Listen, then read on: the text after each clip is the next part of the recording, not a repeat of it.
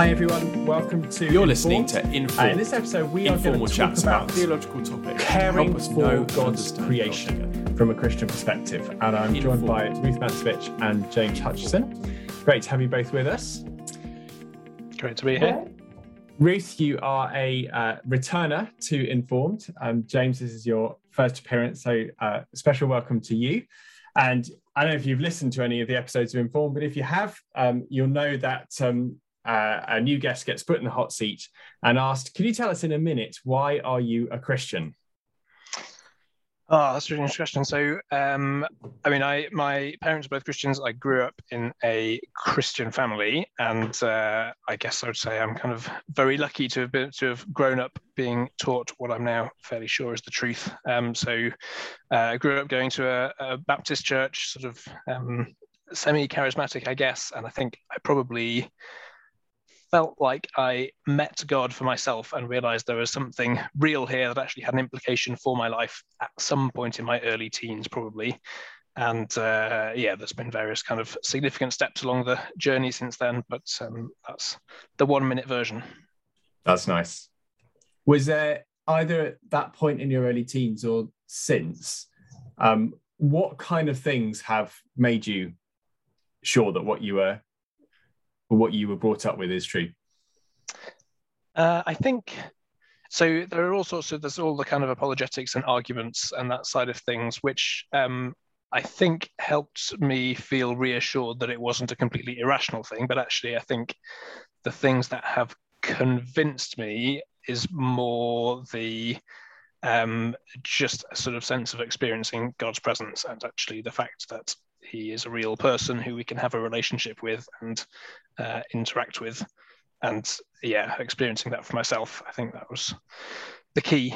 And, in various different ways, and what that looks like has kind of changed and developed over the years. But fundamentally, I think that's what I would point to. Cool. Well, thank you, James. Ruth, why don't you give us a bit of a potted summary of why you interested in this topic of caring for God's creation? Well, I think I love being outside, surrounded by God's creation. It's huge for me. It makes me very, very happy and calm and all sorts of things. And closer to God, often I think a lot of people are. And reading the Bible and just seeing God's attitude to creation and what He calls us to do. And to be honest, in my job, helping churches think about science, I'm surrounded by quite a lot of people who are very involved with various organisations to do with caring for creation and have become more and more interested in it over the years. It's one of the topics I've read a bit more on than others. Yeah. Did you expect it to become a big thing when you got into this whole area of helping churches and understand science and so on? No, when I started working for Christians in Science, which is an organisation that does what it says on the tin, for Christians who are scientists, a sort of fellowship and support group, equipping them, I thought I should get into the ethical issues to do with biology, to do with embryos and things, because I had done my PhD in genetics, but that never quite got off the ground. I've been forced to get familiar with the arguments on creation, and evolution, which was the subject of another podcast.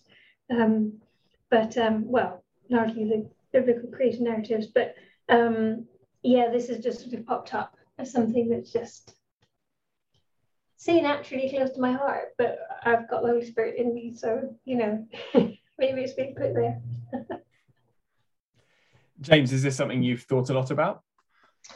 So this is kind of what I spend my life working on, the creation side of it, rather than specifically from a theological viewpoint, I guess. So I work for a government nature conservation agency, spend my time mostly working with sort of data and maps and that kind of thing, trying to work out how to help the government implement the environmental policies that it has set out, and in some cases trying to guide those environmental policies to be more sensible and effective in managing the environment for all of the useful things that we get from it. All of our food and water and all that sort of thing, and also just for its the kind of cultural value that it has to people. So being able to go for walks in nature, as Ruth has talked about, and benefit from the beauty and, ultimately, in my view, not necessarily the government's, but seeing the glory of God reflected in that.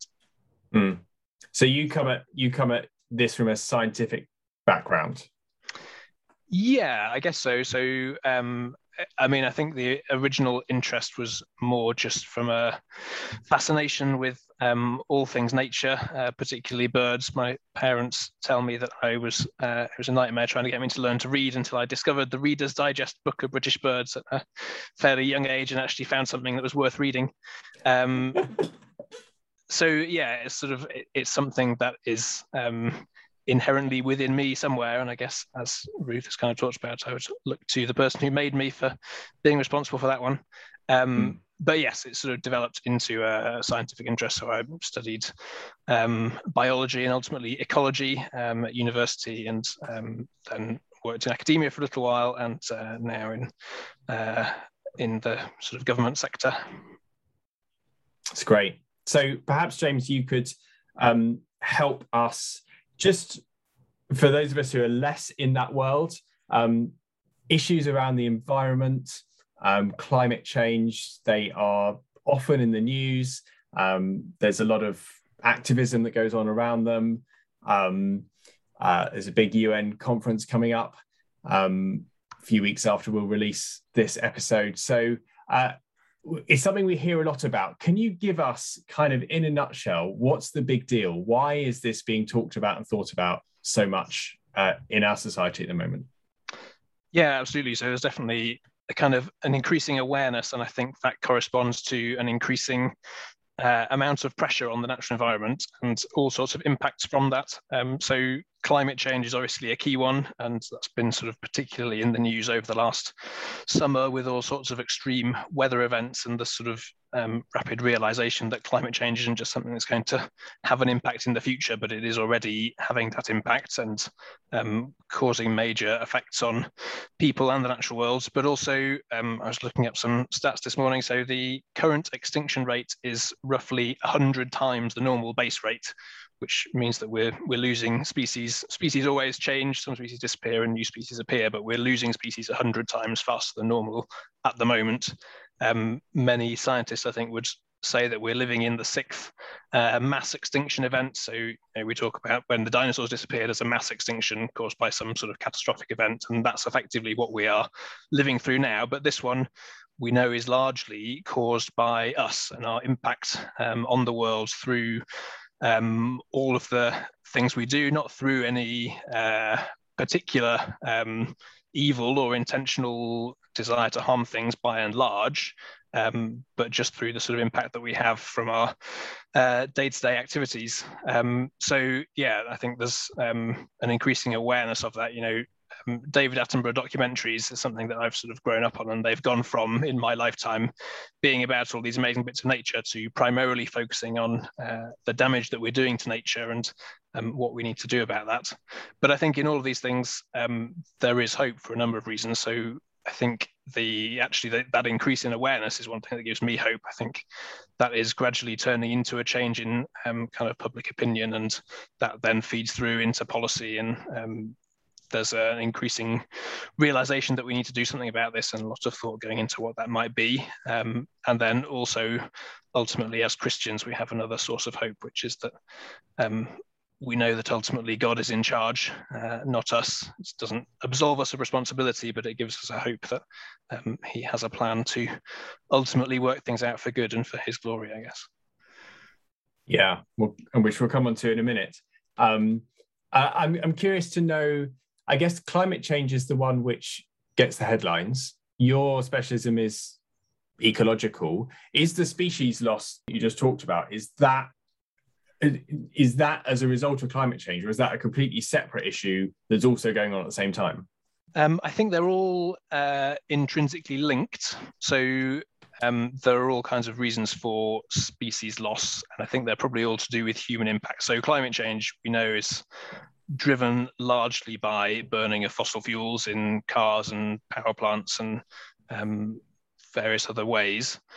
And certainly that's contributing to the species crisis. So one thing that particularly gets me, a lot of people know I have a 5-year-old daughter, we have a 5-year-old daughter, and I suspect it's quite possible that she will never be able to enjoy some of the experiences that I've had with snorkeling and scuba diving on coral reefs, for example, because I think by the time she gets to my age, they may well largely be gone. And that is driven by climate change and the increase in ocean temperatures and the increase in carbon dioxide, which turns the ocean more acidic and dissolves the skeletons of carbonate-based animals, which are coral reefs. So yeah, climate change is definitely, there's a key impact of climate change on species, but there's lots of other things as well. So human kind of expansion of cities and built up areas into wilderness, and also conversion of sort of wilderness. So the Amazon is one that's talked about a lot, being cut down for farming, and that's largely to grow crops which are then fed to animals, which are eaten not in those places, but generally exported often to the West. So yeah, habitat destruction is another big one. Invasive species. So as we live in a sort of increasingly globalized world where we lots of the goods that we use in this country come from overseas, and as we move those things around the world, we also move species with them to places where they wouldn't naturally occur, and they have impacts on the species that would naturally be there. So there's a whole kind of range of human impacts, I guess, that are feeding into that biodiversity crisis. Of which climate change is a key one, but it's not the only one by any means. Okay, well, thanks for sketching that picture for us. I guess the question which we want to ask in the light of all that is, as a Christian, what do we do with that? It sounds like there's some big stuff going on, but the temptation might be to think, and I could really understand people thinking, well, hang on a minute, as Christians, we have got much bigger fish to fry. We're concerned with evangelism and saving people for all eternity. Isn't that much more important than thinking about biodiversity or weather patterns changing? Ruth, how would you start to answer that sort of question? Yeah, no, and it's something the church has done on and off right since the beginning, I think, valuing, separating the world into spiritual and material, and valuing the spiritual more. But I think a good question to start with is, how does God feel about creation? So, you don't have to go very far in any bit of the Bible really to find out that he thinks it's very good. He looks after it, he sustains it, he provides for it, it praises him, it brings glory to him. And already, before you've even looked at any other biblical principles or Bible passages at all, you're thinking, I'm thinking, if I'm following God, then I think caring for creation, if he loves it, then he looks after it. And I'm made in his image, Actually, the you read the first chapter of Genesis, first 2 chapters of Genesis, and it says your job is to tend and keep. That's kind of the big. Yeah, that's what we're to do. Yeah, and I think the image of God is quite helpful, maybe, to think about that in terms of vocation. Being given the job of representing God, ruling creation on God's behalf as his deputies. So this thing about the command that God gives to sort of go and have dominion over creation, tend it and keep it, that kind of thing. That seems to be a big part of what he is saying being human is about. Do you think that's right? Yeah, definitely. I think so. And so people like James are, in effect, doing, reclaiming the ground that we've lost when, started with Adam and Eve, he started stuffing up.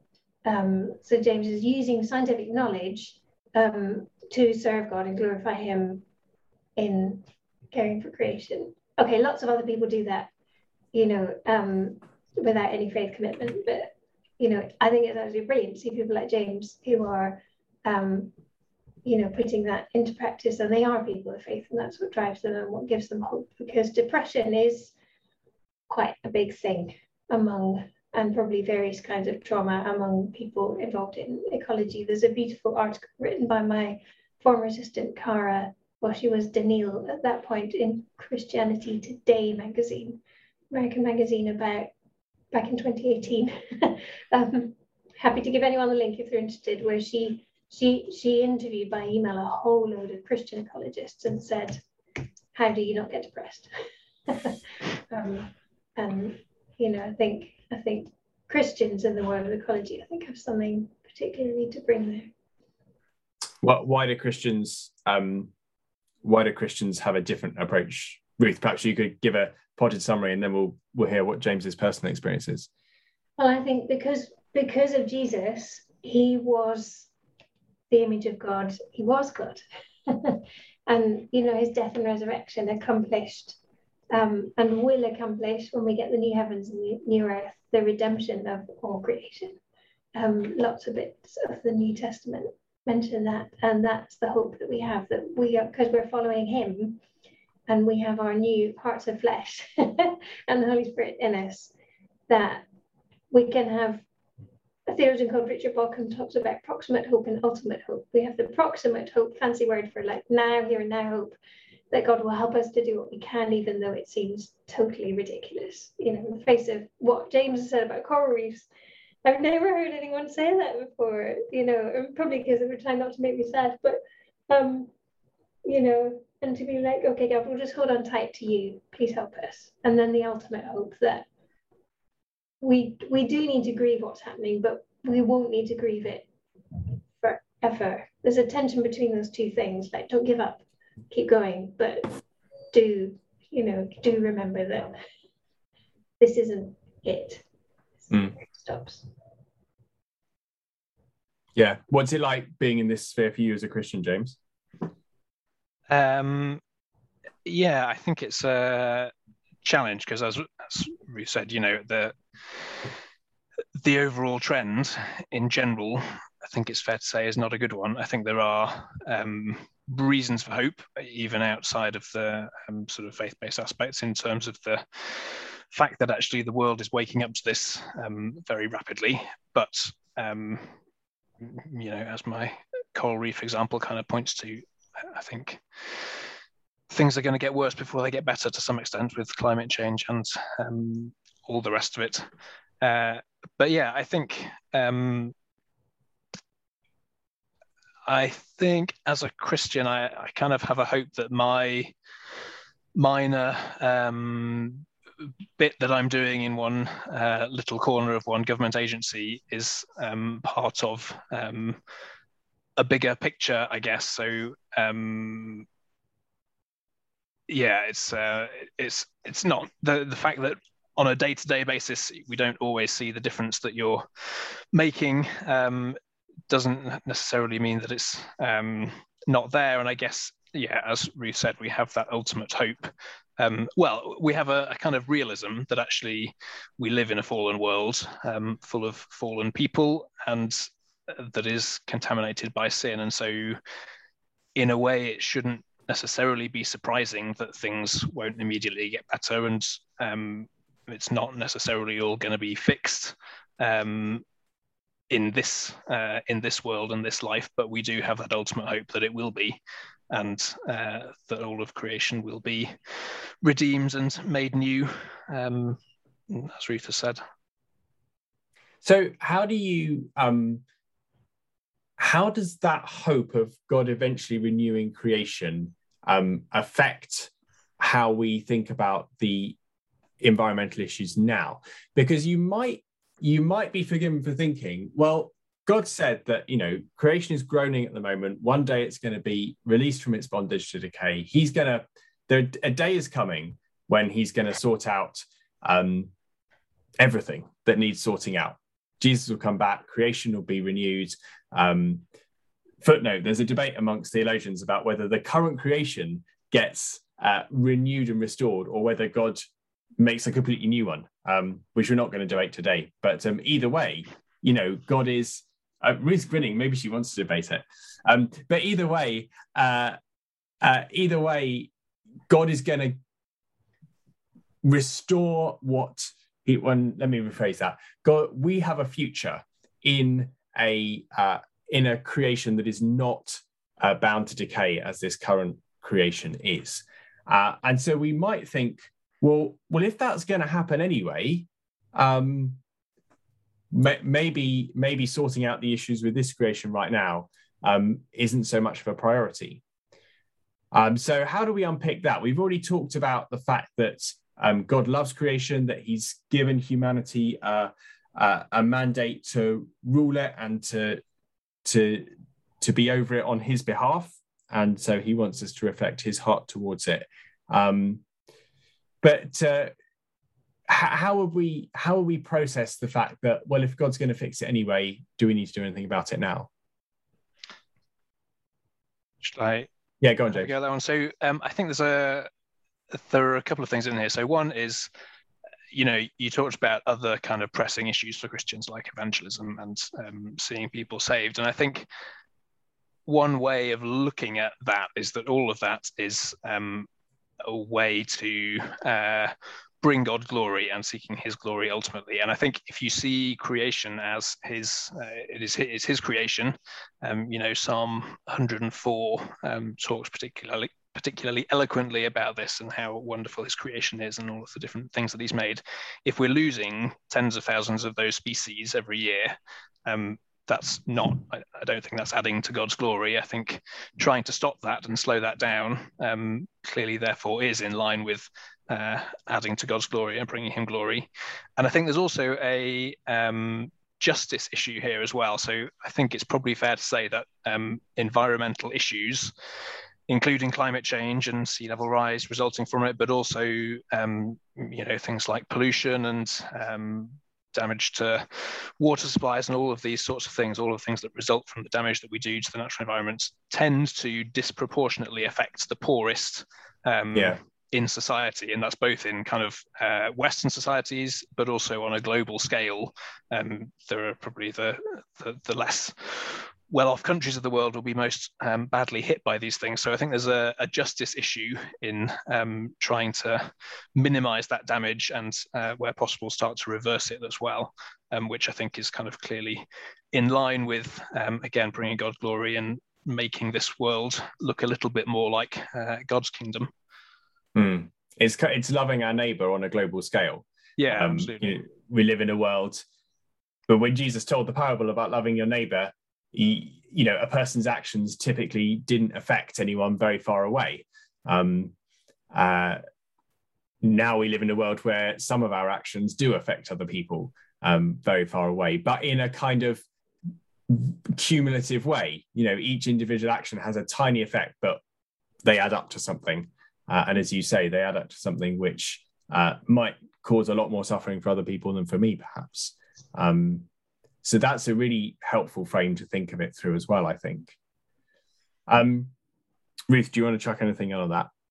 Yeah, and just to add the point that the people who are suffering, and so for any person who goes overseas as a missionary, I'm thinking of people like Lizzie, working in Peru, climate change will be affecting the people they work with disproportionately. So it is a mission, it is an evangelism issue. You're going into communities where this is really affecting people, and not least the young people in this country who are like, come on, church, if they're outside of the church, what are you doing? Like, do you care? Like, what does this have to do with faith? There's a whole opportunity there, but also the people who are most affected, they can't afford to be environmentally unfriendly. They're not causing the issue. They can't afford to fly, they can't afford a car, they don't have aircon, they don't have heating, a meat-based diet, they're eating a vegan diet because it's the cheapest way to eat. They're reusing stuff, they're making stuff, they're growing stuff, they're sharing stuff, they're swapping stuff, they're picking stuff off the streets and turning it into new things. I mean, we've got this, if we want to learn how to to live, to take care of creation. I think there's huge amounts we can learn from the resourcefulness, the enforced resourcefulness, and simple lifestyles of people. In this country, but also probably even more so around the world, I think. And I've been using a telling off voice, sorry, but it can be really inspiring to see what people do. It's exciting, I watched a film all about a lad in Malawi who made a wind pump because they need to eat, and he made a wind pump to pump water out so they could get water for their potatoes, which is, and he just taught himself out a book, found a bike, and then did some physics, made a wind pump. It was awesome, a little dynamo. That's cool. Yeah.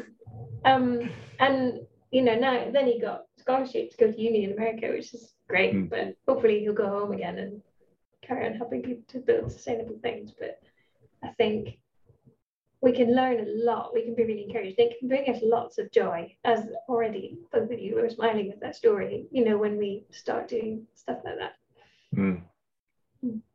I think it's helpful to think about how does something like this relate to the core mission of the church. The mission that Jesus has given us is to make disciples. So there's always a danger that the church gets distracted from that and thinks, well, okay, we'll put a load of our resources into, seeking to have this particular impact on society or on the environment or whatever. And along the way, forget to make disciples. But if we make disciples, and as Jesus says, teach them to obey everything he's commanded us, then we'll be making disciples who do good and who love their neighbor in all sorts of ways, including in thinking about these kind of things.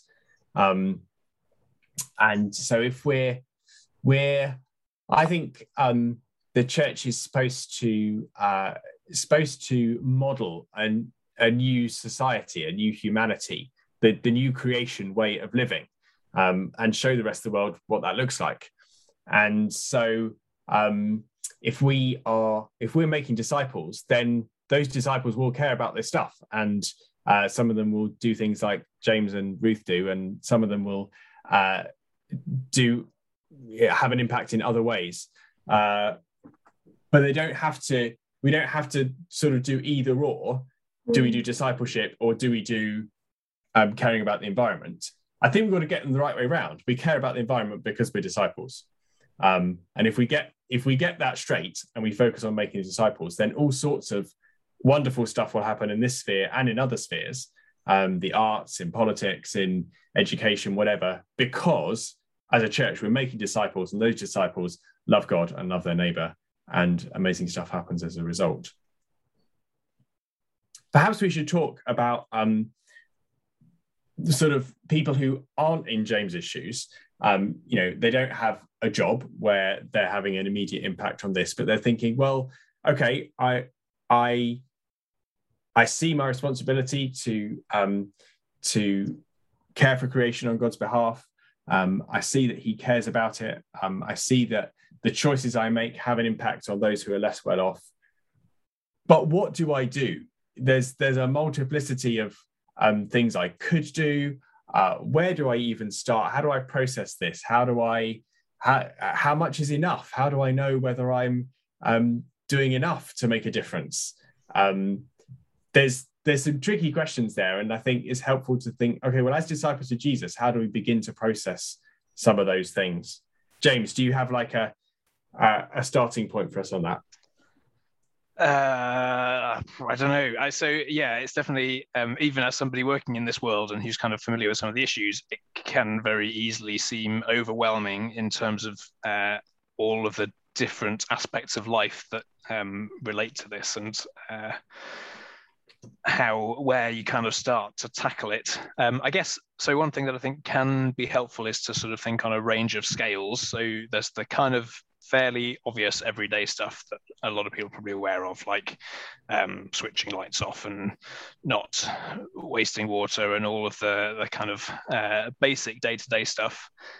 Then there's probably quite a lot of stuff that you can do without really any major cost, but that is sort of beneficial, and in some cases that's actually sort of financially beneficial as well. So things like insulating your house to reduces heating bills, but also reduces the amount of gas or electricity you're burning to heat it. Walking or cycling rather than driving where possible, all of those kinds of things. And then at the slightly kind of bigger picture level, I guess, there's the sort of advocacy side, so trying to influence the sort of big picture policies that governments are making through writing to MPs or being part of some of the organizations that campaign for those things or contributing to them financially, that side of things. And then even bigger than that is the fact that we have been given access to the one who is ultimately in charge of all of these things. So praying about some of these issues, asking God to intervene, and also asking him to help us to know where we can best take action on these kinds of things. There's a useful, again, I can share a link with anybody who's interested. There's a charity called A Rocha, which is a Christian environmental charity, and they have a webpage called Living Lightly, which kind of looks across a whole range of different issues and looks at some relatively simple steps that people might want to think about taking. So that's a resource that I recommend. And on all of it, I think I would say it's better to do something and kind of have an awareness of these things in the decisions that we make every day than to do nothing. I don't think any one of us is going to solve it on our own, and it can sometimes feel like the things that we can actually influence are a bit of a drop in the bucket. But I think, doing something, and the sort of faith aspects that we've talked about actually gives us a reason to do something that goes beyond just the sort of impact that it may have, but is more kind of out of obedience to the fact that we know that it's God's creation and we're here to look after it. So even if sort of a small decision, I might not be motivated to do it because it has, for its impact, because its impact seems so small, although obviously they all add up. You're saying that I can be motivated to make that small change as an act of worship. Yeah, exactly. Definitely. And as you kind of start to get into that and start to become more aware of the issues, God may well point out other things that you could potentially do and sort of lead us into further areas that we can change about our lives to kind of reduce the impact, the negative impact that we're having, and increase the positive impact. Go on, Ruth. Yeah, and I mean, I think you think about what you were saying about discipleship and evangelism, doing both of those things with integrity. I think once we do begin to get that in our mind, how can I do this in a caring for creation way? Then that just changes, how we do those things, rather than, doing, for example, if you, doing events at church, leaving a trail of rubbish or recycling behind us, because I'm told that recycling should be the last ditch option after refuse, reuse, all the other R's, then it can be a little bit extra work. Sometimes it isn't. Sometimes it can be a matter of just thinking, what do I buy? Do I buy this or that? Well, actually, that's a better option, knowing and being informed. And I have a colleague who is involved with the Rocha. She used to volunteer for them and still speaks on these issues. And she's just very, very encouraging and says, just try a thing. There's so many things you could do. It can get overwhelming. Just try one thing that's within reach for you. And if it works, carry on and then make it a habit and try another thing. If not, ditch it. There's so many things you could do. There's no, do something else. I mean, as James has said, some things have bigger impacts than others, so it's worth bearing that in mind. But and some of the things can really bring you joy. Cycling will make you healthier, and you might enjoy some really lovely bits of Cambridge. I think, can save you money and can, you can end up. I have things that I like a lot more because I've thought about them, and they're better made. So I don't think it can be more expensive. It can take more time. I think those of us who have time and money to spare can be trailblazers to that extent.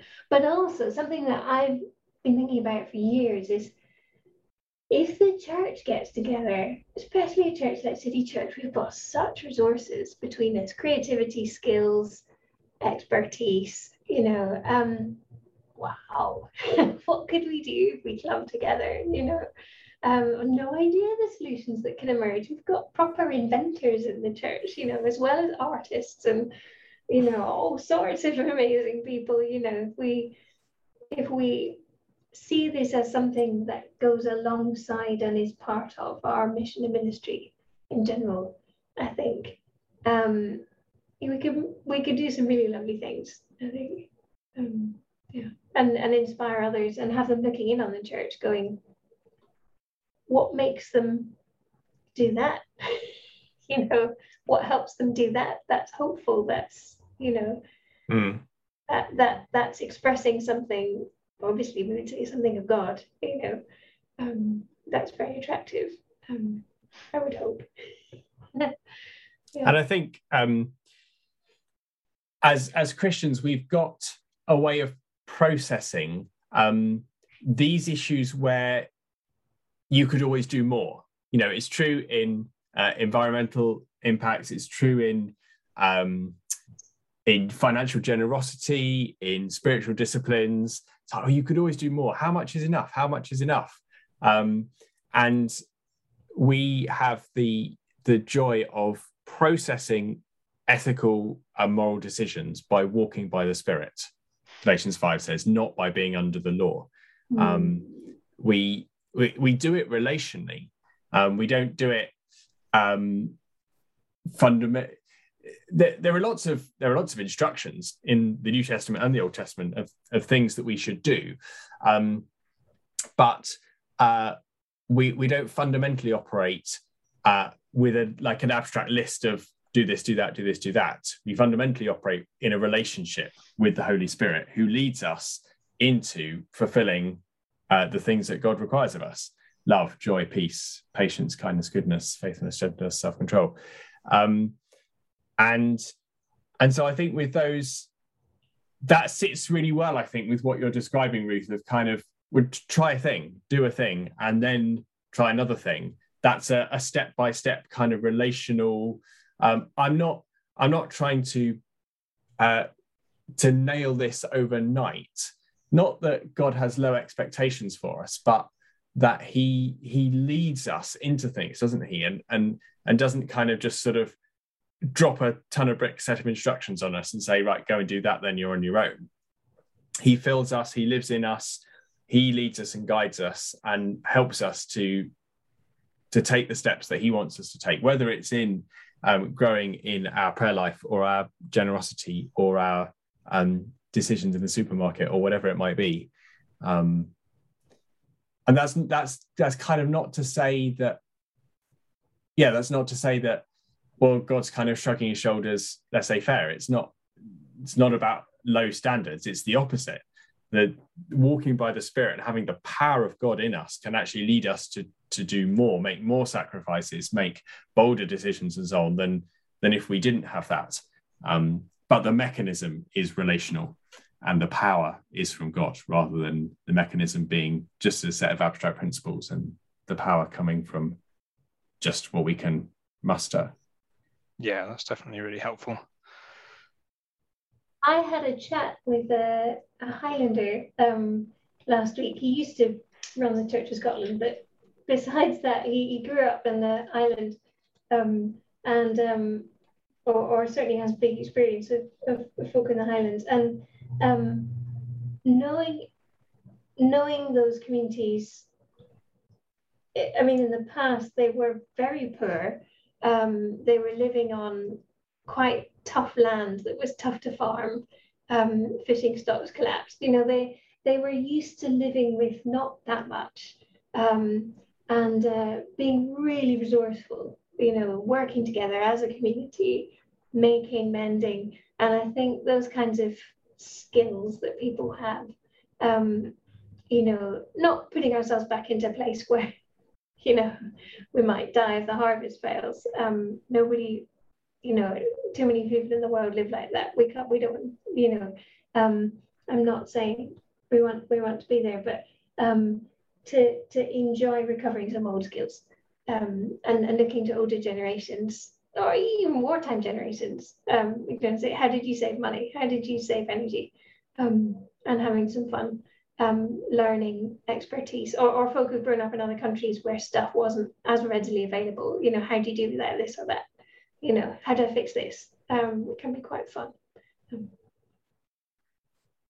There's lots that we can learn from other people. Let's bring things into land. Perhaps I can finish by reading from Romans chapter 8, and then perhaps a bit of Revelation.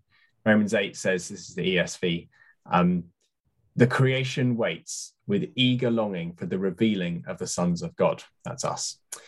For the creation was subjected to futility, not willingly, but because of him who subjected it, in hope that the creation itself will be set free from its bondage to corruption and obtain the freedom of the glory of the children of God. For we know that the whole creation has been groaning together in the pains of childbirth until now.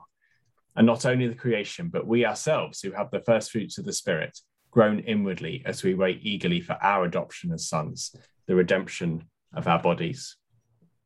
Revelation 21 says, then I saw a new heaven and a new earth. For the first heaven and the first earth had passed away, and the sea was no more.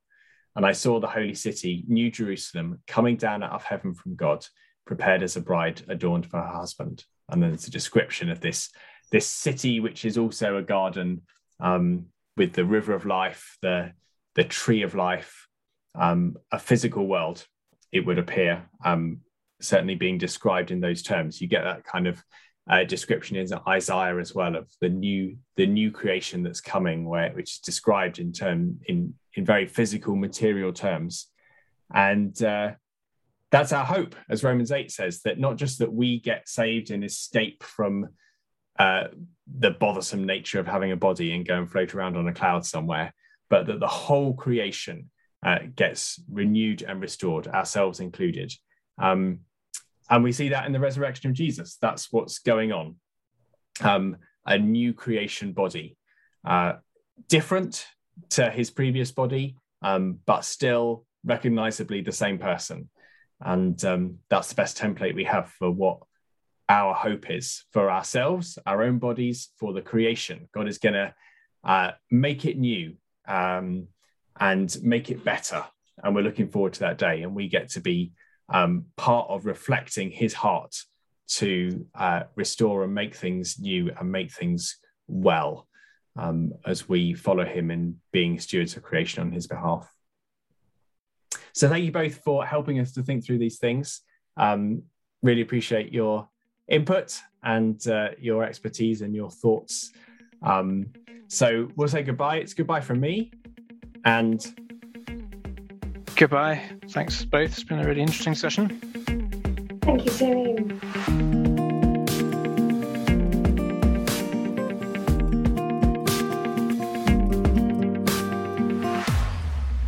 So this is a bit of the podcast that I now go and edit out, because I got to the end of a spiel and then I didn't have a question ready to I've been, you can edit this out as well if you like, but I had a chat with a Highlander